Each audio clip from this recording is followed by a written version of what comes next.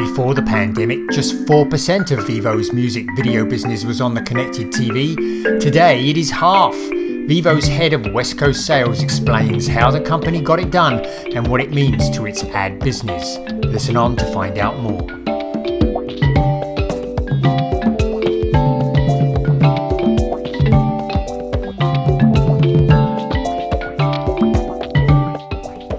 And welcome to this week's edition of our Inside the Stream podcast. That was Colin Dixon at the top from Endscreen Media, and I'm Will Richmond from Video News.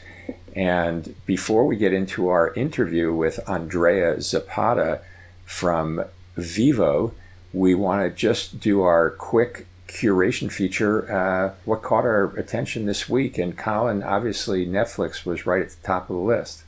It was, Will, but before we get into that, I'd like to thank our sponsor for this week's podcast is Verizon Media. More than 10,000 of the world's largest media companies trust them to truly connect with viewers. Learn why at vz.media/Verizon Stream 21, and we'll include a link to that in our posting. So yes, Will, as you said, Netflix had a trying Q1. I think that's probably the best way to put it. They had forecast gaining 6 million subscribers. They only gained 4 million, 2 million less. And it looks like that downturn was pretty much universal across all of their markets. So there was a lot of discussion I noted in the call about competition. Was that a factor? Well, it seems primarily to have been COVID-19 and the fact that they pulled forward a lot of the subscribers that would have subscribed later. They pulled forward into 2020, and that seems to have impacted their numbers in 2021, right? Yep, that is what they said. And, what really struck me, Colin, was the forecast for Q2, which was just 1 million subscriber additions globally. And they said that they could see UCAN, which is the North American market, and Latin America potentially losing a couple 100,000 subscribers in Q2, which would not surprise me at all. They lost subscribers in Q2 2 years ago, in Q2 of 2019, pre-pandemic. So they've been tracking for that for some time. We know that there's real saturation happening here in the U.S. market. But they were still bullish on the back half of the year, pegging the optimism on some franchise titles that are going to be coming out next seasons and some new movies. So it's going to be really interesting to see what happens with Netflix.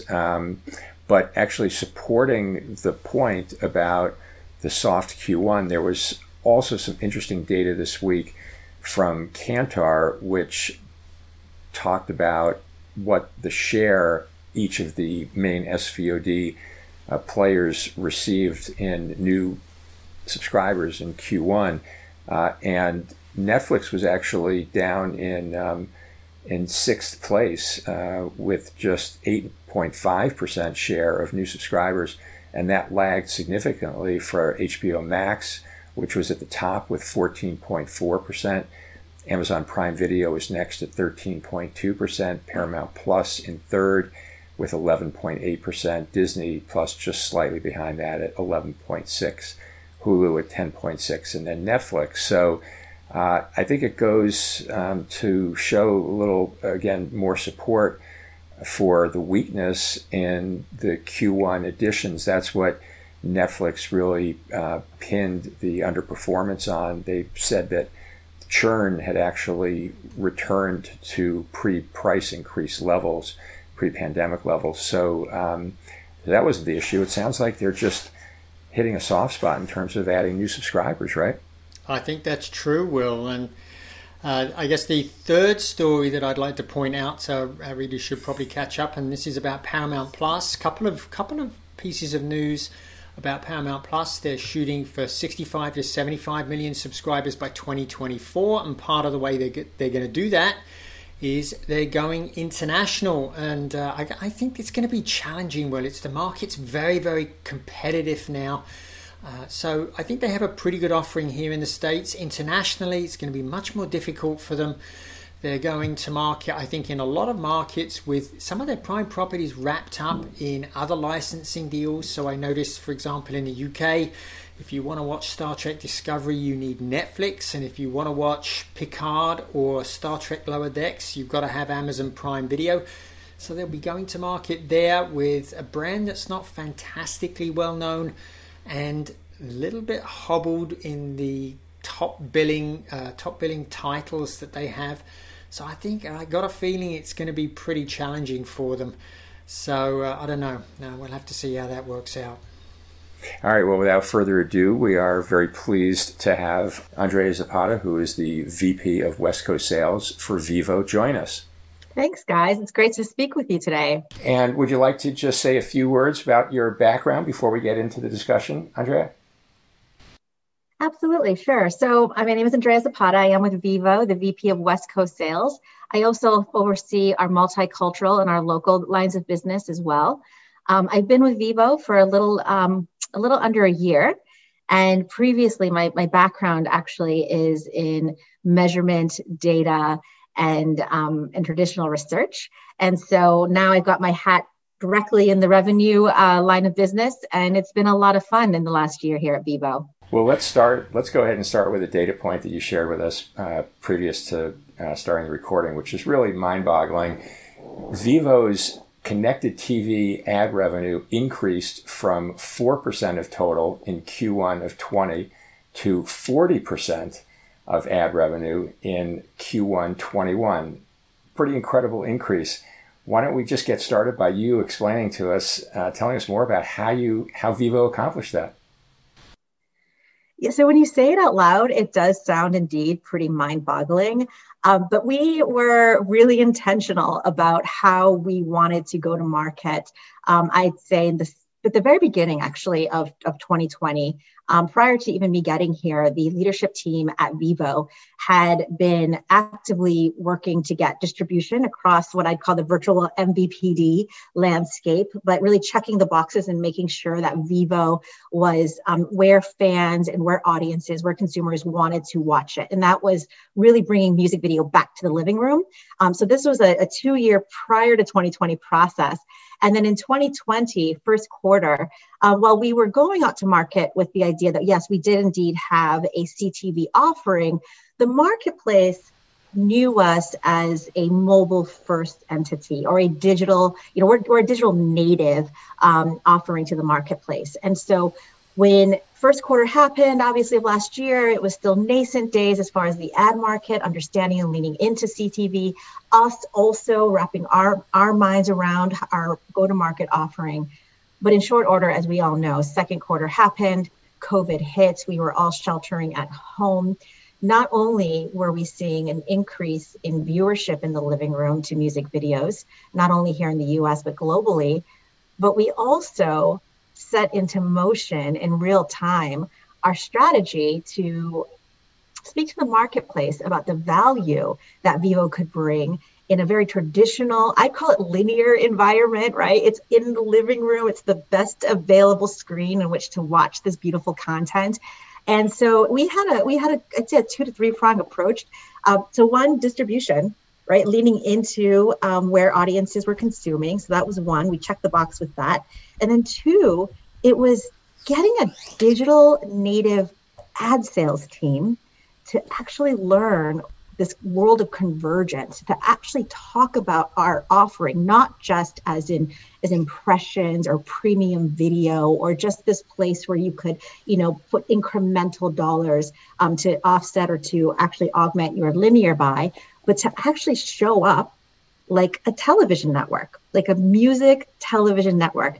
That's right, like MTV of 2001, right? And so to take my role specifically out here in the West Coast, and I grew up in television, we were doing Media Math 101s on Fridays of last summer. And we were talking about grips and trips and what is an upfront and how do you think about augmenting, but not only that, but really reaching audiences in different day parts, right? And really flipping the switch on how we consultatively went to market about taking a digital native offering and putting it into a more television like conversation, especially when it came to planning and buying. The marketplace leaned in, I'd say around third quarter of last year, and really ramped into fourth. If you remember, this was a time where sports were condensed or full on canceled. If you remember, there was questions whether there would be even primetime lineups on our traditional broadcast networks, television networks. And yet we still had large advertisers who were saying, I still need to reach a lot of people in a simultaneous fashion in short finite windows of time in the fall. And so we started having a conversation with advertisers, longstanding partners with us, to say, you've purchased us in a fashion that we recommended to you. And now we're going to ask that as our business is bifurcating, right, as we're seeing not just audiences starting to really queue in the living room, to start complementing what you've traditionally done around mobile and start really leaning into CTV. And I mean, it was sort of an answer, I think, to a lot of our advertisers or the buyers sort of dilemma of trying to reach points, right, in the living room and being able to do it in a different environment that's still really traditional and familiar. But then also it was part of our master plan to get a traditional digital ad sales team to start growing up or start realizing that they could show up in a different way and talk to digital planning and buying teams, but also talking to TV planning and buying teams, or if they were so lucky to speak to those teams within agencies that were actually convergent at the time. So where do you think you are in that process? I mean, obviously, maybe comparing upfronts and new fronts for us, how that works out for you. Where are you with that? Yeah, that's a great question as well. Vevo has historically, I'd say the last 3 to 5 years, been out to market saying that we are a video offering where audiences queue. And so we've been really quite fortunate to negotiate upfronts with all of the large holding shops. Of course, we're still in that digital world with the new fronts, right? We're not placed with the traditional television linear upfronts who are now obviously leading with their streaming offering, right? And I do believe we're going to converge at some point, and there will be an upfront, new front, like just one thing. But for right now, we do participate actively in the new fronts. But the way that we are going to market and the conversations we've been having historically with our largest partners is that we are a video solution, full stop. So for right now, as we head into the second quarter, what's been really interesting about our CTV offering is that while we have massive, we have distribution and we have really healthy scale in the living room, there's still constraints on it, right? And so we have to start thinking about how do we offer it to the marketplace in a way that allows us to still deliver, do right by the inventory that we're holding on to and that we want to offer to the marketplace in a smart way. And then also make sure that all the agencies that have been working with us in the past has an opportunity to participate in the inventory in the CTV environment. So hopefully that answers your question.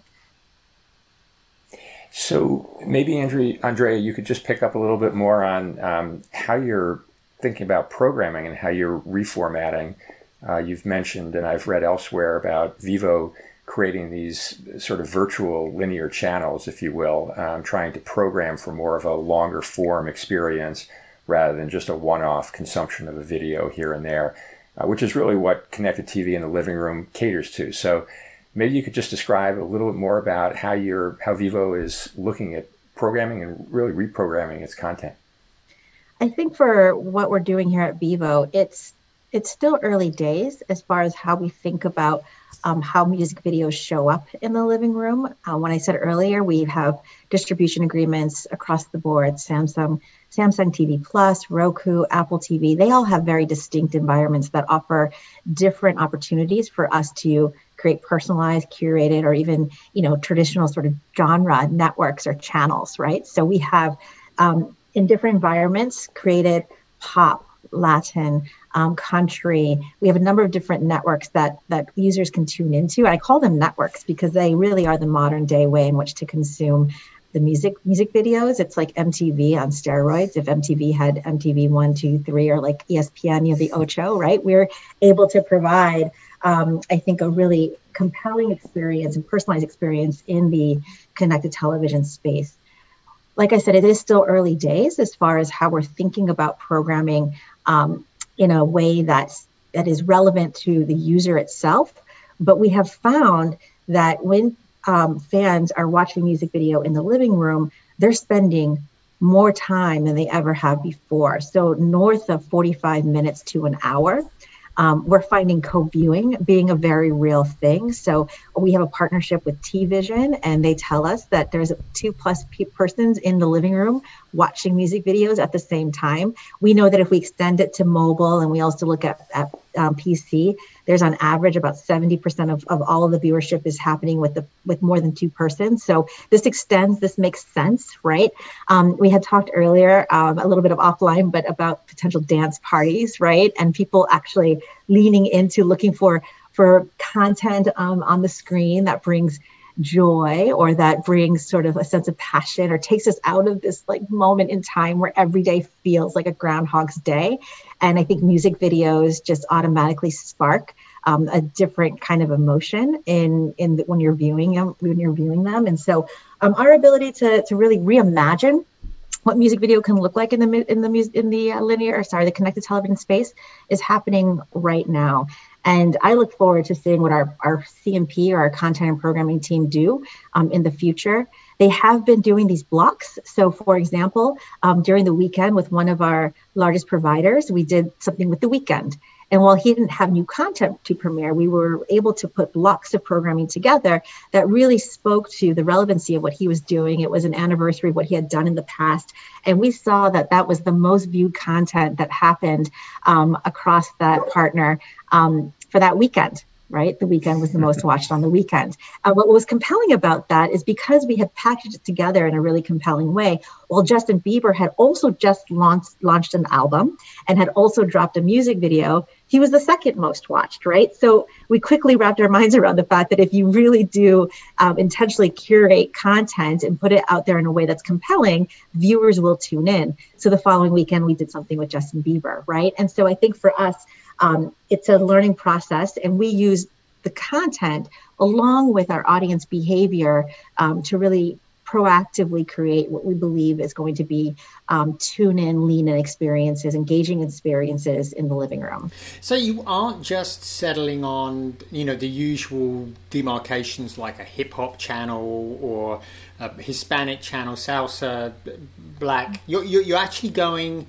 a little bit deeper, right? You're giving us moods as well, mood program channels. Tell us about that.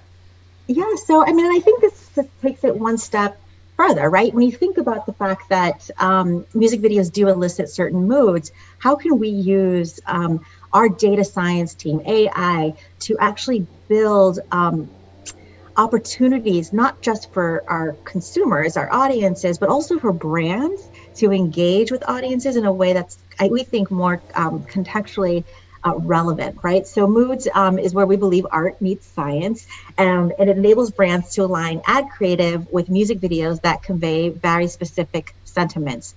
So we pulled an extensive list of our most watched videos across our catalog, and we essentially were able to analyze the energy and the tone of genres across the decades. One thing I think is really important, because I am a former researcher, right? It's that it's not just the most buzzed about content that gets viewed. Yes, people tune in to watch the latest premiere from Justin Bieber or from J Balvin, right? Absolutely. But they quickly get into the rabbit hole of all of the music catalog that they can find, and then also thinking about like artists, right? And so I always thought it was absolutely incredible when you would look at some of the most watched videos. You could, even last week or 2 weeks ago, when you think about the passing of DMX, he was the third most watched artist on Bebo for that week in the US, right? Like Sweet Child of Mine from Guns N' Roses still garners billions of views every year, right?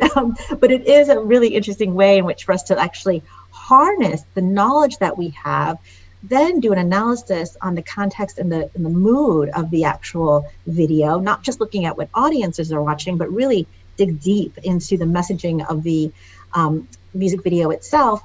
And we've grouped them into 4 moods. So one is impassioned, the other is heartfelt, empowering, and fun. And we find that brands are starting to lean into this, especially when you think about the fact that the world is going to be moving to a cookieless world, right? And we have to start thinking differently about how we use context and cultural relevance to meet engaged consumers wherever they may be. So we feel like we're a couple steps ahead of where I think the entire marketplace is really going to have to start leaning in and thinking differently about how they place their creative. So you mentioned selling on context and relevance. Sounds like you're looking at data pretty heavily. Maybe you could talk a little more about how you're transacting. Are you focused on programmatic? Is that a growing part of Vevo's business? Is it mostly direct at this point? Where do you see things going from here? That's a great question. I will say most of our revenue is garnered through direct sales. We do have a programmatic opportunity. And we also, and I'd be remiss if I didn't mention it, we also engage with multicultural and with local. We're an offering that scales, and this is what's mind-boggling when you said earlier, sort of like our ability to really nimbly move into the CTV space. We're also an offering that is global, it's national, it's regional, and it's hyper-local. It reaches not just lots of different geographics, but it also reaches lots of different types of people. So again, we're going to reach 25 million people a day. We reach half of the US population every month. We reach half of Hispanics every month. We reach half of Black Americans every month. We are 18 to 34 and 18 to 49 in buckets, but we also still reach 25 to 54-year-olds. We can really slice and dice the way in which you want to think about media planning. And that's not even getting into the fun stuff of, oh, that's right. You know, our Latin genre is the second most watched of all of our content, right? It's pop, it's Latin, and then it's hip hop. It's not even talking about moods. It's not even talking about day parts or really getting into a prime roadblock, right, in the living room, or augmenting it with more of a one-to-one experience with mobile. So there's just a ton of ways that you can engage with us. And again, programmatic being one component of many marketplaces that Vevo can be activated. And I think for us, last year, going into the early part of this year, we were intentional with the idea that we're going to start with the living room. We think, early pioneers of being able to look at convergence, streaming, internet enabled, anything you want to call it, right? We know that music videos, they started in the living room 30 plus years ago. They were a pioneer in getting cable actually into everybody's home, right? It was like, I want my MTV. And it was probably one of the main reasons why people signed up. That one and ESPN, right? And so for us, it's like, this is the early days of connected television viewing. And it's got the beauty of not just having really personalized and new ways in which to think about how you can program. There's also less ads per pod, so it's less cluttered, right? We're not beholden to the 5 to 7 ads in a commercial break. We can actually make that experience better. But we're there already in the living room, and we have scale. And so now it's really up to the marketplace and our job, obviously, to educate the opportunity that we see, where, again, I think the entire marketplace is heading in the next 2 to 3 years, if we're not there already. Yeah, I think people forget how influential MTV was, and I think they also forget it kind of made Viacom, really. It was their crown jewel, wasn't it? So you packed a lot in there, and I guess a couple of things that I'd like you to tell us about as we move towards the end here. And what are you doing for post-pandemic planning? I'm expecting people to spend a little bit less time in front of the TV, in the living room going forward. I'm wondering how that's impacting your planning. And just generally, how do you think you've seen a bunch of behaviors that are going to stick around going forward, and how you're thinking about that? For us in our house, we believe strongly that music video going back to the living room, where I think it was always intended, like that's going to stick, and people are going to ultimately want to watch the content that they want to, music video being one of them, sports being another, live news, all of that, in a way that makes sense to them, right? Technology has enabled it. We've had a year in which to embrace this new experience, and I don't think it's going to go away by any means. And so for us, post-pandemic, we often like to say, our music videos like to play to a crowd, right? Whether it's you and one other person or you and 10 others doing a dance party, God willing, post-pandemic, right? And so I think that ultimately we are going to continue to see our scale increase. I will say early days, we saw huge spikes. Television, actually, believe it or not, did see for that first month after, like huge engagement with, that's right, old school linear television, right? And that we then saw actually started to go back to sort of its norm pre-COVID reality.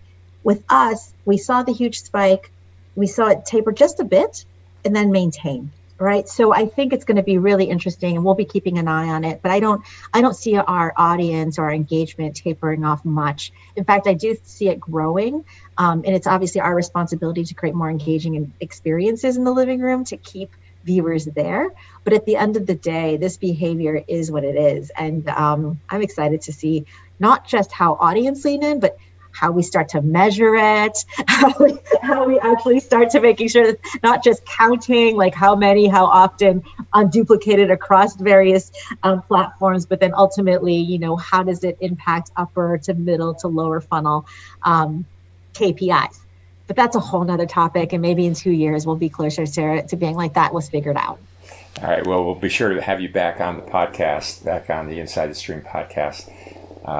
Andrea, to catch us up on that. But in the meantime, it's been great to have you. Congratulations on all the success that you and Vivo have had.